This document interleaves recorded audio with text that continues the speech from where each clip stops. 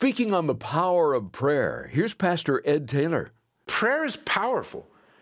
Not only is prayer a means to accomplish God's will on earth, it's also a means to change your heart and your mind. It's a means to give you direction. It's a means, our prayer life is a powerful means of God using it to shape and mold our lives, to conform us into the image of Jesus Christ. This is amazing grace. This is unfailing love. That you would take my place. Then you would bear my cross.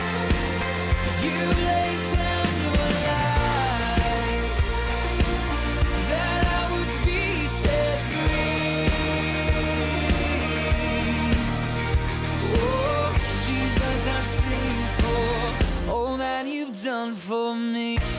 It's time once again for Abounding Grace with Pastor Ed Taylor, a ministry of Calvary Church in Aurora, Colorado. We've been studying the life of Daniel here lately, and one thing that sure stands out in his life, he was a man of prayer. Pastor Ed has observed 4 ingredients in effective praying, and we find them in Daniel's prayer in Daniel chapter 9. Now, we've seen already it starts with serious worship and then followed by sincere confession. Now, today we'll notice how intercession should be a big part of our prayer lives. And as we follow this model, it will instill in us a solid confidence in God. Verse 15, O Lord our God, you brought lasting honor to your name by rescuing your people from Egypt in a great display of power. But we have sinned and are full of wickedness.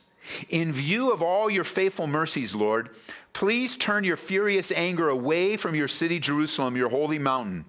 All the neighboring nations mock Jerusalem and your people because of our sins and the sins of our ancestors. Verse 17. O our God, hear your servant's prayer. Listen as I plead. For your own sake, Lord, smile again on your desolate sanctuary. O my God, lean down and listen to me. Open your eyes and see our despair. See how your city, the city that bears your name, lies in ruins. We make this plea, not because we deserve help, I love that, but because of your mercy. O Lord, hear. O Lord, forgive. O Lord, listen and act. For your own sake, do not delay, O my God, for your people and your city that bear your name. So in the word, Jeremiah's writings prompts Daniel to pray. The word moved him. As he sees the captivity coming to a close, God, show mercy. He begins to pray for the city, for Jerusalem. Let your anger be turned. And this prayer of his is not for him, but for his people and for the city that bears the name of God. He's praying for those that are around him. And that's what intercession is. Intercessory prayer is praying on behalf of someone else. The idea of intercessory comes from the word intercede. And you can think of it this way if you're taking notes. Intercessory prayer is you standing in the gap between a person and God, praying for them. And you think of your prayers, there's a lot of prayers where we're praying for ourselves, but a lot of our request in our Give 10 time, even tonight, was praying for someone else, praying for someone else. When you're praying for someone else, you're praying intercessory prayers. And they're very, very important to intercede on behalf of another person. And I have to say that intercessory prayer has 2 sides to it. It can be very easy, as I was praying for the lonely and the hurting. I was praying for the fearful and the anxious. That was easy for me. I actually, because I was praying and I was being broadcast, I didn't mention names, but there were names that popped in, faces that popped in my mind that I was praying for and thinking of. Intercessory prayer when I'm praying on behalf of someone, as I'm praying for someone to see some breakthrough. I'm praying for a family that's having a difficult time having a baby. I'm praying for them, that God would open the womb, and I mean it. When I'm praying for someone that's battling cancer for healing, I'm praying for them, and I mean it. And those are easy. I mean, it's a hard situation. I don't mean that the situation's easy, but for me to intercede and pray, those are easier for me. I'll tell you where intercessory prayer becomes hard. Intercessory prayer becomes hard when I'm praying for people I don't want to pray for. I'm praying for people in my life I just don't want to pray for. You know, when I'm praying for myself, easy. Praying for people that I know and like, easy. Praying for difficulties, easy. I can pray, forgive me, Lord, bless me, Lord, help me, Lord. We've got this situation, I need wisdom, God. We have this financial thing, God, provide for the needs according to your riches in Christ Jesus. And those kind of prayers, very easy.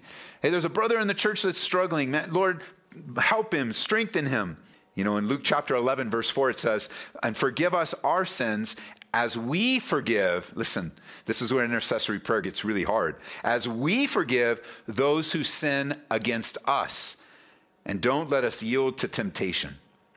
So it's in intercessory prayer that opens up a new channel. Listen, this might be brand new for you. This might be a new opportunity for you to understand that God has an opening, a freshness and a newness in your life that he can give you right now. And that is when you begin to pray for those that have sinned against you and you forgive them, you release them of their debt. By the way, forgiveness is a big issue in your life. Whether you're watching online right now or listening on Grace FM, listening on a radio station somewhere, or you're even in the room right now, and there's an issue about forgiveness, go to our website, calvaryco.church, and put in the word forgive in the search bar of our messages. And I've taught some very strong messages on forgiveness, and it's life-giving. There's even a packet that we have if you want to email me directly through the website and ask for the forgiveness packet. I'll return that email hopefully within a couple days to give you the packet, a PDF you can print out, because forgiveness is so important. So listen, as we intercede, it opens up a new channel of God's agape love that will flow from him and through us.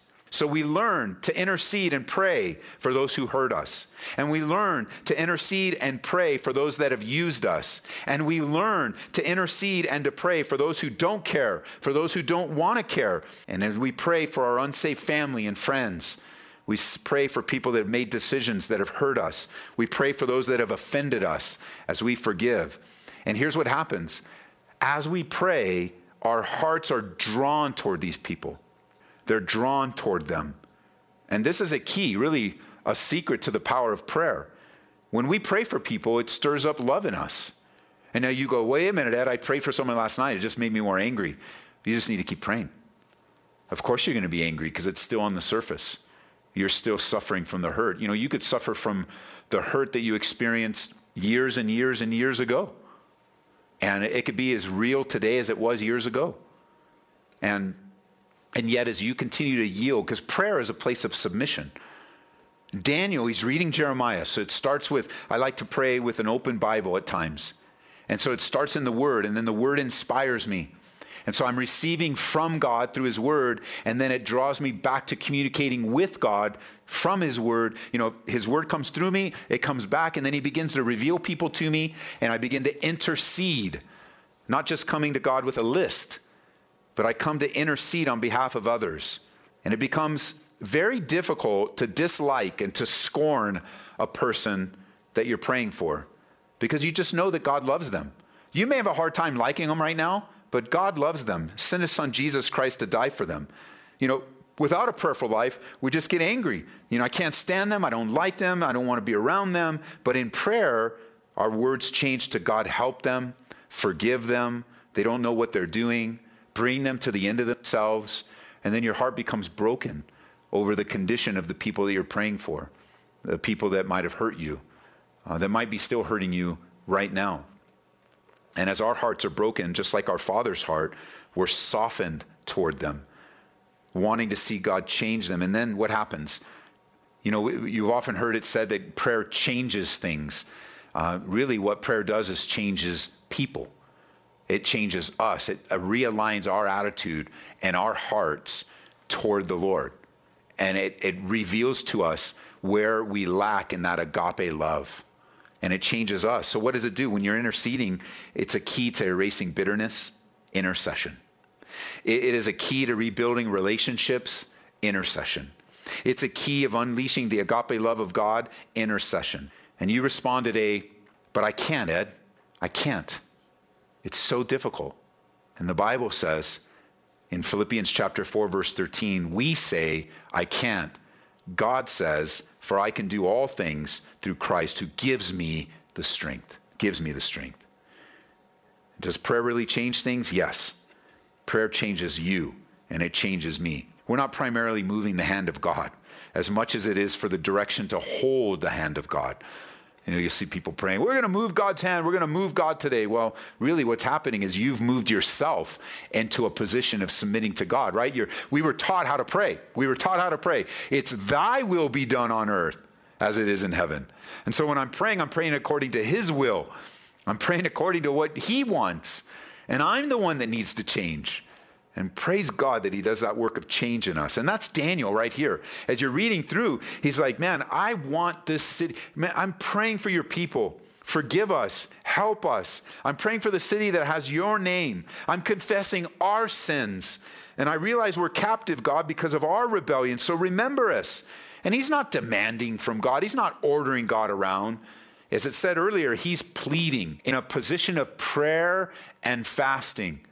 And listen, you're watching this live, you're listening to me live, you're hearing me live right now. And it really, anytime this airs on any radio station around the country, you're listening to me right now, get this. If there was ever a time for prayer and fasting, it's now. It's right now. We can't just kind of coast along and say, well, I hope things get back to normal. No, things aren't normal. Right now, it's time to pray and fast. And that could just be a confirmation for you.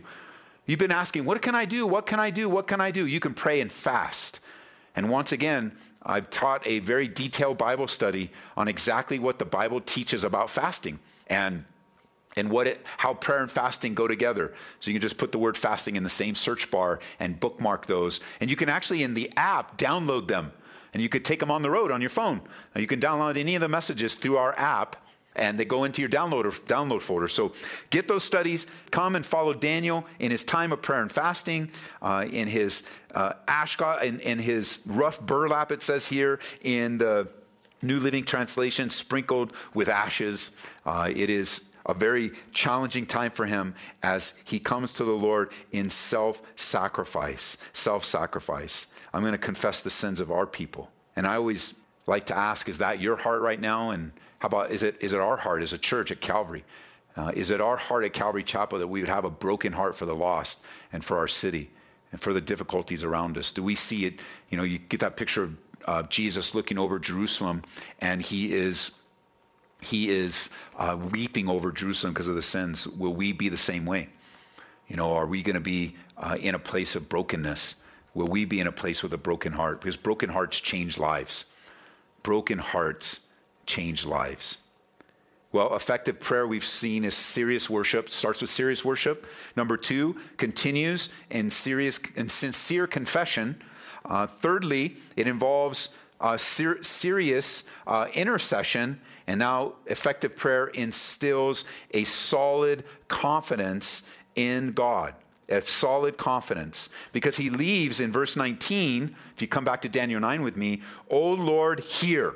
O Lord, forgive. O Lord, listen and act for your own sake. Do not delay, my God, for your people and your city. And there's this confidence. Jot it down, 1 John chapter 5, verse 14. It says, and we are confident that he hears us whenever we ask for anything that pleases him. And since we know he hears us when we make our requests, we also know that he will give us what we ask for. And prayer will lead to confidence. We will leave our prayer closet no longer disrupted, like things get shifted. We enter into our prayer closet disrupted, concerned. Look what's going on, God. Look at all the circumstances, look at all the difficulties. But we leave our prayer closet confident in the promises of God. Even if the circumstances don't change right away, we leave confident. And I love that, because God is looking for those people, for those businesses, for those kids, for those families that approach him upon the grace and mercy of God, not based on what we do. Confidence doesn't come, we don't come to God in confidence because we are all of our good deeds this week, or man, I did better in my Bible reading this week than last week, or I helped somebody in Jesus' name. That's not where confidence comes from. Confidence comes from the Lord. And you don't need to give God a reason to bless you. He's given you all blessings in Christ Jesus. All things pertaining to life and godliness. Just approach him. Just come to him based on his mercy, based on his grace. Come to him in a place where you're surrendered and you bring your cares, bring your concerns, casting your cares upon him. Why? Because he cares for you. And when you pray, be careful because you may hear the enemy whispering in your ear. Who are you? Who are you to come to God like that? How can you pray with that kind of heart? What are you doing? Don't you remember where you were last week? Don't you remember what you thought yesterday? You think God's going to hear you or answer to you? And the lies of the enemy in our minds will take us away from this confidence in knowing that we approach God to that. Remember, we were learning in Hebrews, we go into the throne room of grace, not the throne room of works. And what do we find? We come into that throne room of grace to find what? Mercy and help. How, when? In our time of need. And we just come, we just come to him admitting our need in a place of humility. And Daniel's there. And there's nothing wrong, no sin, anything recorded of Daniel. And here he is praying in confidence. Now, in this confidence, before we leave, I want you to see this in chapter 9, verse 20. Check this out.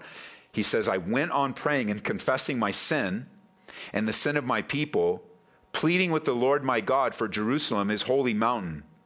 And as I was praying, Gabriel is an angel, an archangel, whom I had seen in the earlier vision, came swiftly to me at the time of the evening sacrifice. And he explained to me, Daniel, I have come here to give you insight and understanding.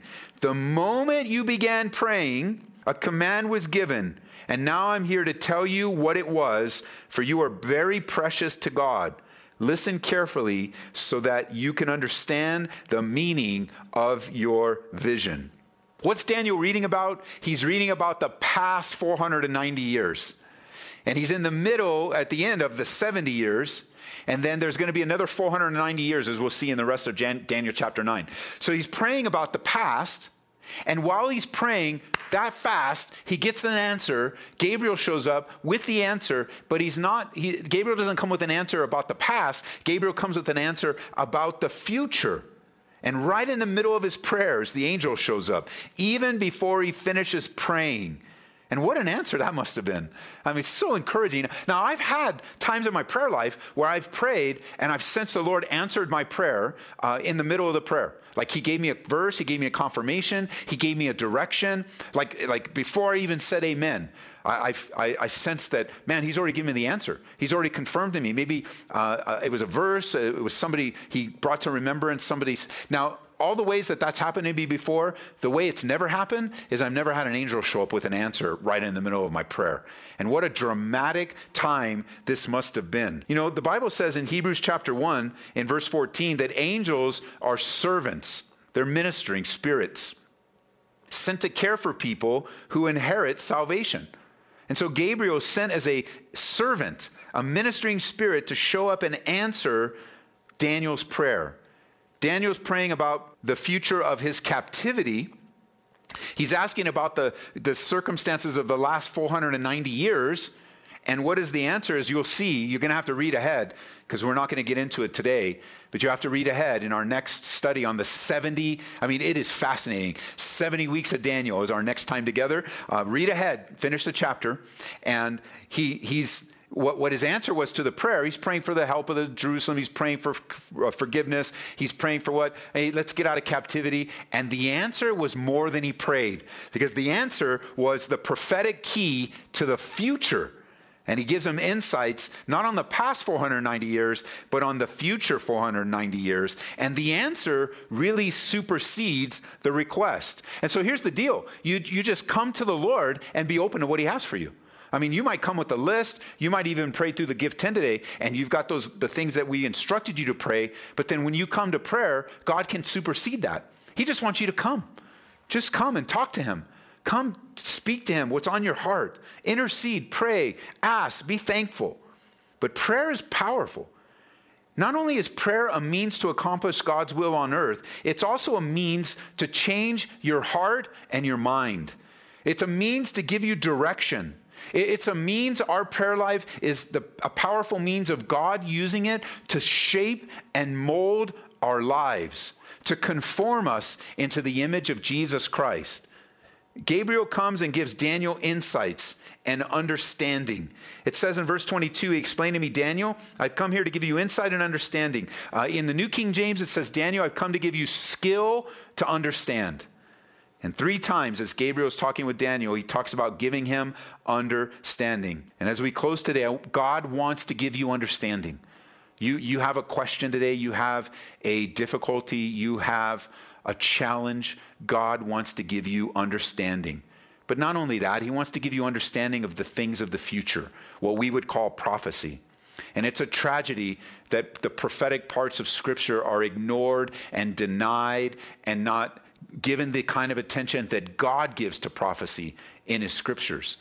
It is very much a part of God's relationship with us, his prophetic word, his sure and steadfast prophetic word. And we want to be interested in the books of the Bible that speak to us of prophetic insights of the future. We are closer to the coming of the Lord than ever before. And books like Revelation, Daniel, Zechariah, all of it, we want to be interested in the prophetic realm. The word is clear. He wants to give us understanding. Turn over to chapter 12 of Daniel. I'm almost done. Daniel chapter 12. Notice with me in verse 4. Daniel chapter 12, verse 4. It says, "But you, Daniel, keep this prophecy as a secret. Keep it as a secret. Seal up the book until the time of the end, when many will rush here and there, and knowledge will increase." So Daniel, his prophecy was for those at the end of the age. Daniel's prophecy, what's given to him now, is really for those that are living at the end of the age. And it was to be sealed and then revealed. And here we have great insights of many of the things that Daniel taught and what was given to him. Because prophecy will put us squarely in the position that if you truly are a man or a woman of prophecy and you really love prophecy, I'm not talking about the conspiracy theories. I'm not talking about all the interesting nuances and all, could this be the mark of the beast? I'm not talking about that. I'm talking about if you really are a man or a woman that is interested in prophecy, it will do one thing and one thing in you deeply, and that is it will cause you to look for the soon return of Jesus Christ. It will have you be otherworldly, heavenly minded. Look up, Jesus said. When you see some of these things come to pass, look up, for your redemption draws near. And what it does is it places hopes in our heart. In 1 John chapter 3, verse 2, it says, "Dear friends, we are already God's children, but he has not yet shown us what we will be like when Christ appears. But we know that we will be like him, for we will see him as he really is. And all who have this eager expectation will keep themselves pure, just as he is pure." Well, we've been in the book of Daniel today on Abounding Grace. Pastor Ed Taylor is our teacher, and he's the pastor of Calvary Church in Aurora, Colorado. You can hear this message again when you visit us online at aboundinggraceradio.com or hear Abounding Grace through our app. Search for Calvary Aurora in the App Store or Google Play to download that for free today. Still looking for a stocking stuffer or a meaningful gift for that special someone in your life? I'd like to suggest our resource of the month, a book by Lee Strobel called The Case for Christmas. Taking the approach of a journalist, Lee Strobel searches out the true identity of the child in the manger. He consults experts on the Bible, archaeology, and messianic prophecy. We'll send it your way when you support Abounding Grace with a gift of $25 or more. Please remember this radio ministry is made possible through your generous support. And as the year comes to an end, this would be a wonderful time to hear from you.